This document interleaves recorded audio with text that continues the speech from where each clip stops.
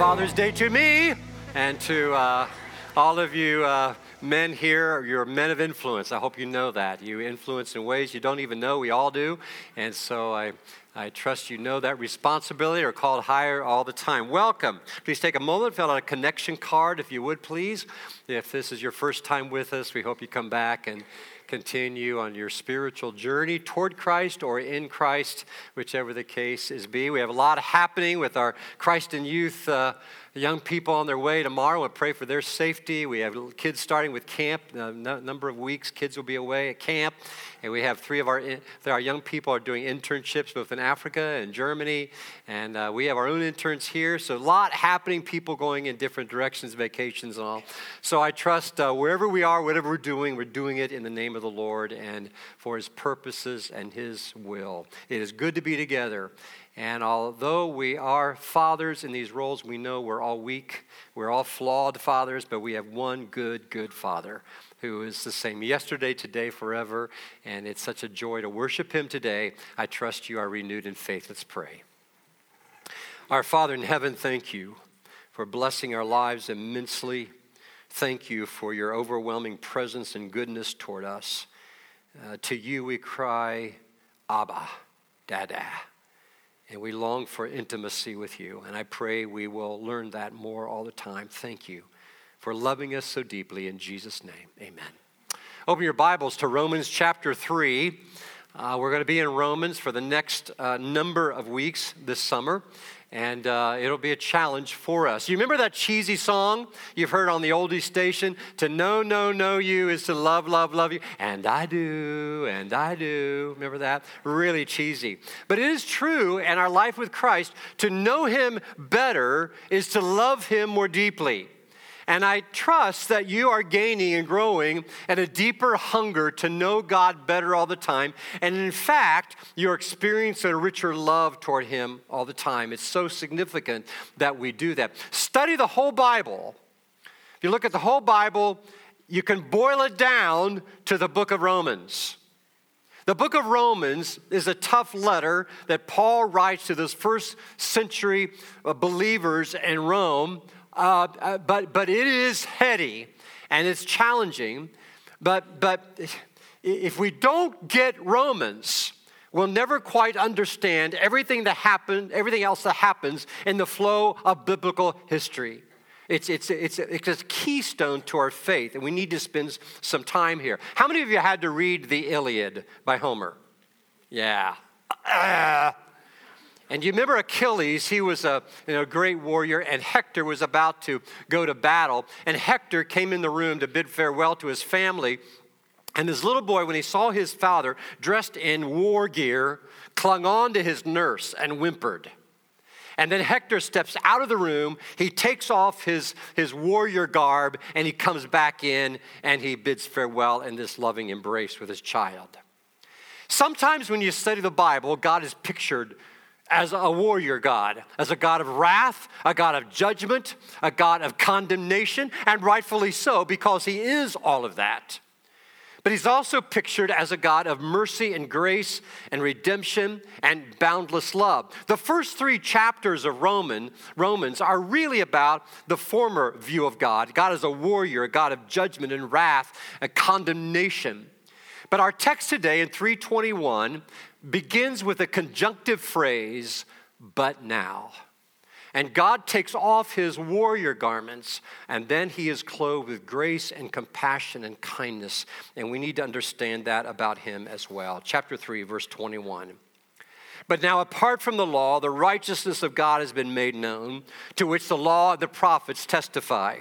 This righteousness is given through faith in Jesus Christ to all who believe. There's no difference between Jew and Gentile, for all have sinned and fall short of the glory of God. And all are justified freely by His grace through the redemption that came by Christ Jesus. God presented Christ as a sacrifice of atonement through the shedding of His blood to be received by faith. He did this to demonstrate His righteousness because in His forbearance He had left the sins committed beforehand unpunished. He did it to demonstrate His righteousness at the present time so as to be just and the one who justifies those who have faith in Jesus. Where then is boasting? It's excluded. Because of what law? The law that requires works? No, because of the law that requires faith. For we maintain that a person is justified by faith apart from the works of the law. Or is God the God of Jews only? Is he not the God of Gentiles too? Yes, of Gentiles too. Since there is only one God who will justify the circumcised by faith and the uncircumcised through the same faith, do we then nullify the law by the faith? Not at all. Rather, we uphold the law. Do you like beef jerky? This is theological beef jerky. You chew and you chew and you chew, and you think, I'll never digest this stuff. I can never get down. It is a tough text. It's hard to grasp. It's meaty, but it's so important to us. Let me boil it down in two broad statements. First of all, God's glory is a target that I can never hit.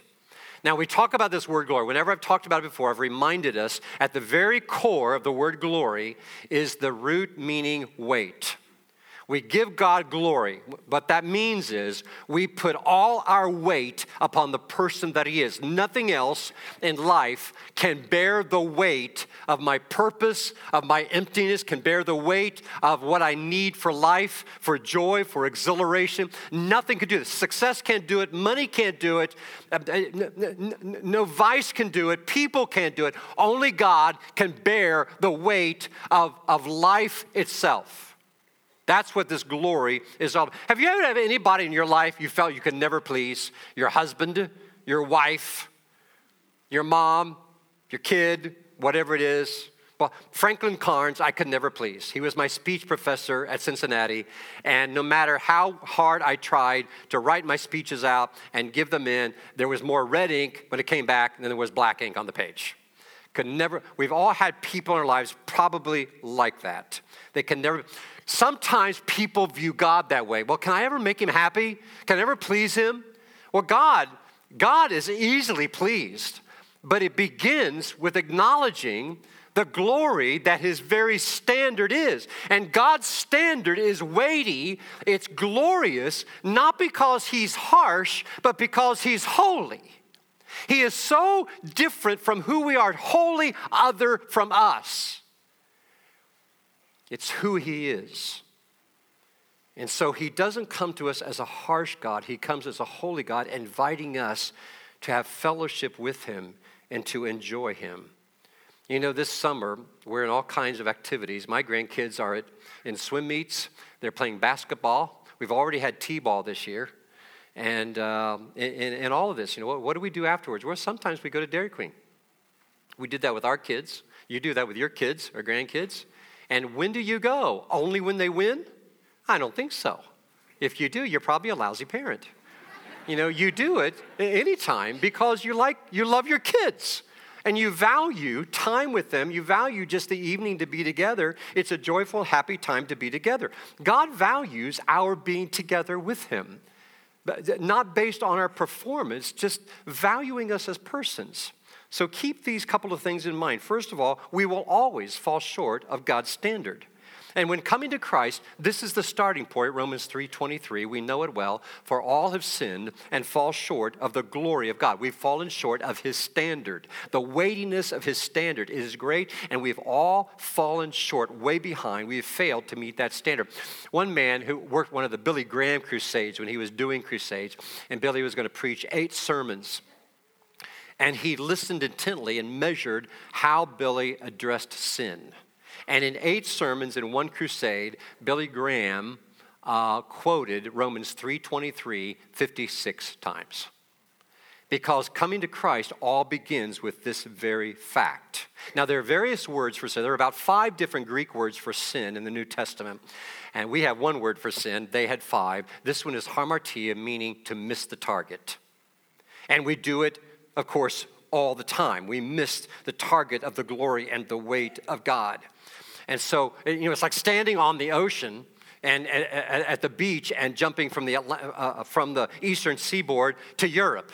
And so some little kid can jump a few inches and some great long jumper can get 25 feet. But it's ridiculous to think that you can jump that far into Europe. We all fall short of the standard. We can't do it. And yet in our flesh, what we do, I jump farther than you did. Well, it's ridiculous because you're not my standard. And I'm not your standard. The bottom line is none of us can make it. Second, we can never brag about our goodness. Verse 27 says, where then is boasting? It is excluded. There's no boasting. Boasting is childish.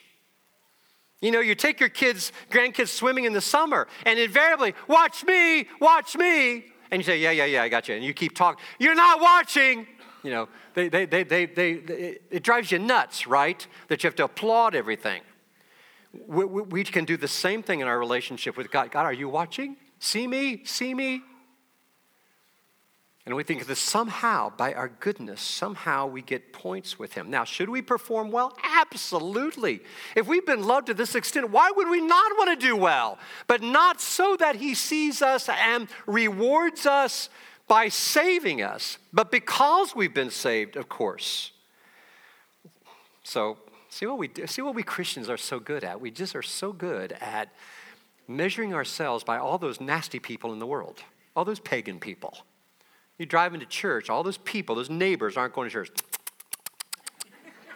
Bad dad on Father's Day should have his kids in church. You know, we listen to the news that way. We read the paper that way. Bad world, bad society. And if that's the only way you see the world, that is not the heart of God. God is grieved by the world. He's grieved by the hurts and the scars and the wounded people he sees. He is moved by their loss. That's why Christ hasn't returned yet. Because he's long-suffering with the world. He is not willing that any should perish, but everybody come to repentance. So it's childish to compare ourselves one with another. To compare churches one with another. You know, and yet we so fall into that all the time. You know, my dad, when I was real little, we had one car, and my dad worked days at that time. I was probably 5 years old, and Mom and I would go take him to work or pick him up. At that time, his hours were like 7 to 3:30 or so. And what I loved about that is the whistle blowing. I don't know, factories probably don't blow whistles anymore. But when I was little, they did. These great whistles. Oh, it was great to hear. I read about a man who, his job was to blow the whistle. How cool a job would that be, to blow the whistle? And so he would sound the whistle. He'd stop at a stop sign, and there was a jewelry store with a grandfather clock, and he'd check his watch, make sure he was on time because he wanted to be right, and he'd go to work, blow the whistle. His anniversary came, and he went into the jewelry store to buy something for his wife, got him talking to the jeweler, and he said, boy, I really love that grandfather clock in the window. But how do you keep such good time on the grandfather clock? He said, I just listen to the factory whistle every day. And so this comparing of one another, that's always going to take us down the wrong path. If you use me as your standard or I use you as the standard, what a mess that will be. There is one standard we have because there's only one who is righteous, Jesus Christ. And that's the one in whose name we worship today. We can get so way off that way by comparing ourselves. Let's be freed from that. The fact of the matter is, I'm a sinner. I fall short of God's standard, but praise God, I don't have to live with that mindset all the time that I'm just a lost cause. Because here's the second sweeping statement about this text: God's grace is a gift that I can never earn.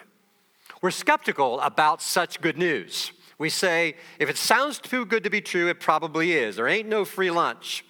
Recently, I even fell for that Publishers Clearinghouse again. Did you do that recently? I clicked. What a stupid thing to do. Take me down this wrong path. You know, I remember when Diane and I were young, married, got this invitation to a vacation, buying into a vacation. Well, who's laughing? Someone's laughing back there. We fell for it because you get a free gift, And so I thought, I'm not going to buy them. I'm going to get a free gift. And so it's not going to cost me anything. Well, it cost me good. It was a whole evening wasted, and an obnoxious salesperson I had to put up with. If something sounds, there's always something. Somebody hears the message of gospel. It sounds like bait and switch. Oh, yeah, I know what's going to happen once I come to Christ. Now, does he have a high demand? Yes. But it's not seen as a high demand at all next to what he's done for us. When you understand what we've done as rebels against the heart and mind of God. See, Paul later in Romans 12 is going to say, you're to live like a living sacrifice. And what does Paul say? That is a reasonable act of service. It's reasonable to be a sacrifice before the Lord when you realize more deeply what he's done for us all the time. So here's the win. The win is the redemption from slavery. And there's all kinds of slavery. Verse 24 says, all are justified freely by the grace through the redemption that came by Christ Jesus. Now this word redemption is a bit of a theological word, but you can have a secular mindset and know the word redemption. Because you'll read a movie critic, for instance, and say, that film really had no redeeming value.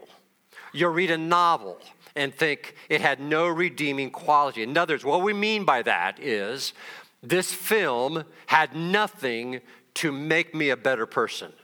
There was nothing in it that inspired me or taught me something or caused me to want to rise up. So in the secular mindset, they understand that kind of language. I happened across a forum recently, and it was about anxiety. Now, don't start praying for me because I'm dealing with anxiety. I don't know how I got to that website, but there it was. And I was captured by this woman who wrote this on this forum about anxiety. She said, some people in my family were talking about some other people getting married, and it got me thinking how that could never possibly happen to me. I can't see any reason why anyone would ever love me. I'm not very good looking. I'm not very intelligent. I'm not funny. I have no real drive or ambition. I'm not interesting. I'm not kind. Well, I can't show it. I do not have money. I do not have particularly good education. I have no special talents. Well, frankly, I wouldn't want to take her out either, But, well, that sounds brutal, doesn't it? I mean, that's not my point. She goes on to say, I told you we all fall short. I was like, okay. She goes on to write, seriously, the only unique individual quality I have is a total lack of individual qualities. I'm so unlikable, it doesn't seem any big surprise I've never had any friends or romantic attachments. She writes, does anyone else feel this way? When I look about this forum, it seems that most people have at least one or two good things going for them, and I'm somewhat jealous. One person responded on the forum, you wait for your lonely death. And another person responded to that comment, it's true, and it's what I'm doing too. It's hard to believe that there is somebody that actually feels that way. But every person you and I ever meet are of inestimable worth. For one fact alone, they have been stamped with the image of God. And because of that alone, they are of great worth to God. And it's why every person you work with, every person you go to school with, every person that drives you nuts, every person who seems like a lost cause is worthy of our grace extended to them because of the grace that's been extended to us. This gal is enslaved to her own wrong, warped self-image that's been damaged by the evil one. You can be enslaved to sin, vice. You can be enslaved to a person. You can be enslaved to a thought, an ideal, a dream. You can be enslaved to all kinds of things. Every person has been made in the image of God, and we are redeemable, and we become freed from such slavery in our lives. Romans 6 says, don't you know that when you offer yourselves to someone to obey him as slaves, you are slaves to the one you obey, whether you're slaves to sin, it leads to death, or to obedience, which leads to righteousness. See, we can be slaves to our goodness. We can be so good and so enslaved to that, we think that God owes us. That's what Paul's saying here. Christ came so that we could be bought back. That's the win. The price, a blood sacrifice. Verse 25 says, God presented Christ as a sacrifice of atonement through the shedding of his blood to be received by faith. Now, the King James Version, you see that phrase there that says sacrifice of atonement. The King James Version uses propitiation, which is a mouthful. The translators use this terminology because it's a little better to get your head around, but propitiation is really a better word and more accurate because it captures an idea that's not found in the word atonement. Propitiation means the wrath of God has been diverted off of me onto his son, Jesus Christ. Atonement doesn't carry that idea.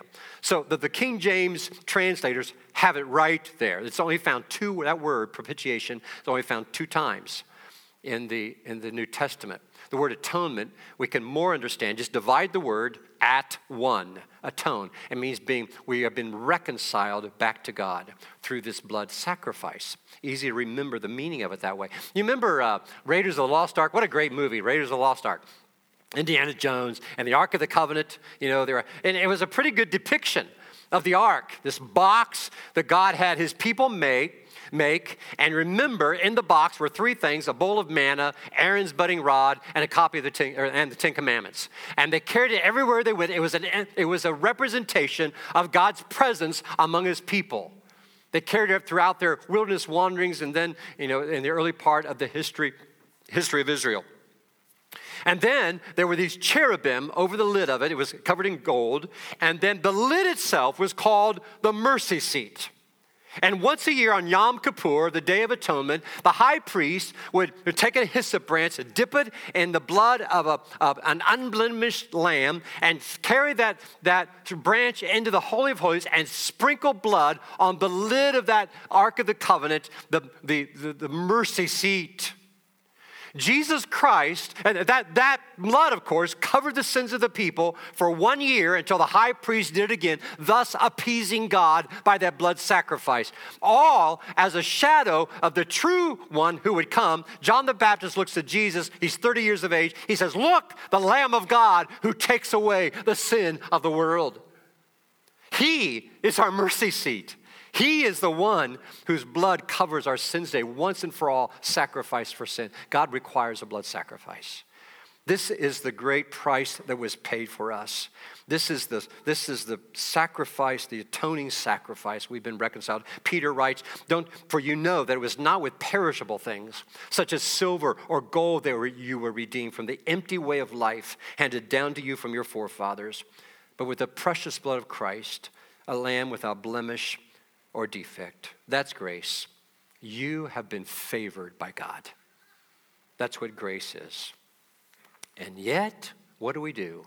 We still creep back into this works mentality. Somehow, I've got to do enough to make God love me. Somehow, I've got to earn my way.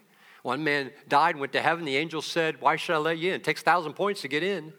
He said, "Well, I was baptized when I was a teenager and always went to church all my life. And, I passed communion at church. I greeted people at the door. I visited people in the hospital sometimes. I taught boys in Sunday school. You can always find me at church every week." And the angel said, "Okay, that's 1 point. What else?" He said, "Well, I was a great businessman. I always lived with integrity. People knew I was a Christian. I brought people to church. I was married to my wife for over 50 years and never lusted after another woman. And I raised good Christian kids." And the angel said, "Okay, it's 2 points." And the man was so frustrated. He said, "At this rate, it's going to take the grace of God." He said, "Come on in. It's 1,000 points." That's what it is, friends. Are you comparing yourself with somebody else, your standard? Are you still somehow think that God can't love me? How could he love me? He does. And so my position, justified through faith, it's another one of those spiritual jawbreakers. Now, when I was a little boy, my teachers made an error in teaching me that justified meant just as if you've never sinned. That's not what justified is. Justified is a legal term, and it means that we are declared righteous even in our sinning state. We're declared righteous even though we know we struggle with sin even today. I mean, how soon after you were baptized did you note a sin in your life? One man was baptized, and the preacher said to him right in the baptistry, "Don't you feel better?" He said, "Hell yes." You can't get too far, can you? Yeah, that's how it is. Well, I tell you, to be justified means no penalty for you, no condemnation for you, no fear for you about the future, no wrath of God on you. Praise God. Praise God. Romans 1 says, having been justified by faith, we have peace with God. And being justified has two elements to it. The first is assent, which is an act of the mind, which is saying, we believe that these things are true. I believe these things are true. What the Bible teaches, all about God, about Christ. I believe that these things are true about me, about my sin. I believe that it's a mental assertion. I assent. It's an act of the mind. The second element is trust, which is an act of the will. Not only do I believe that certain things are true, that's our doctrine, we also believe in Jesus Christ, our only hope. Assent and trust are woven together. Our faith is a reasonable faith. That is, it is an intelligent faith. It's an intellectual faith. That is an intellectual, and we use our intellect, and we build on the evidence of the person of Jesus and who he is. Diana and I have been to the Holy Land a couple times. Some of you have been to the Holy Land and probably been to Bethlehem to visit the Church of the Nativity. And the Church of the Nativity is one of the oldest churches in existence. It was built in 326 AD by Helen, the mother of Constantine. She was shown the traditional site of the birth of Jesus, and she wanted to build a church over that site. And so for a long time, there was a doorway there that people would go through to visit that site. And even Christian crusaders would arrive on their horses and never get off their horses, but go right into the basilica, and people hated that. And so if you visit there today, you enter through a door that's 4 feet high and 2 feet wide, because you have to get off your high horse to go in there. It's called the door of humility. You have to bow down. Does that describe your life today? That you are living a bowed down life before this one whose target you continually miss and whose grace is enough to welcome you to himself. What a Savior. What grace. Let's pray. Our Father in heaven, we thank you for this best of news that changes us from the inside out.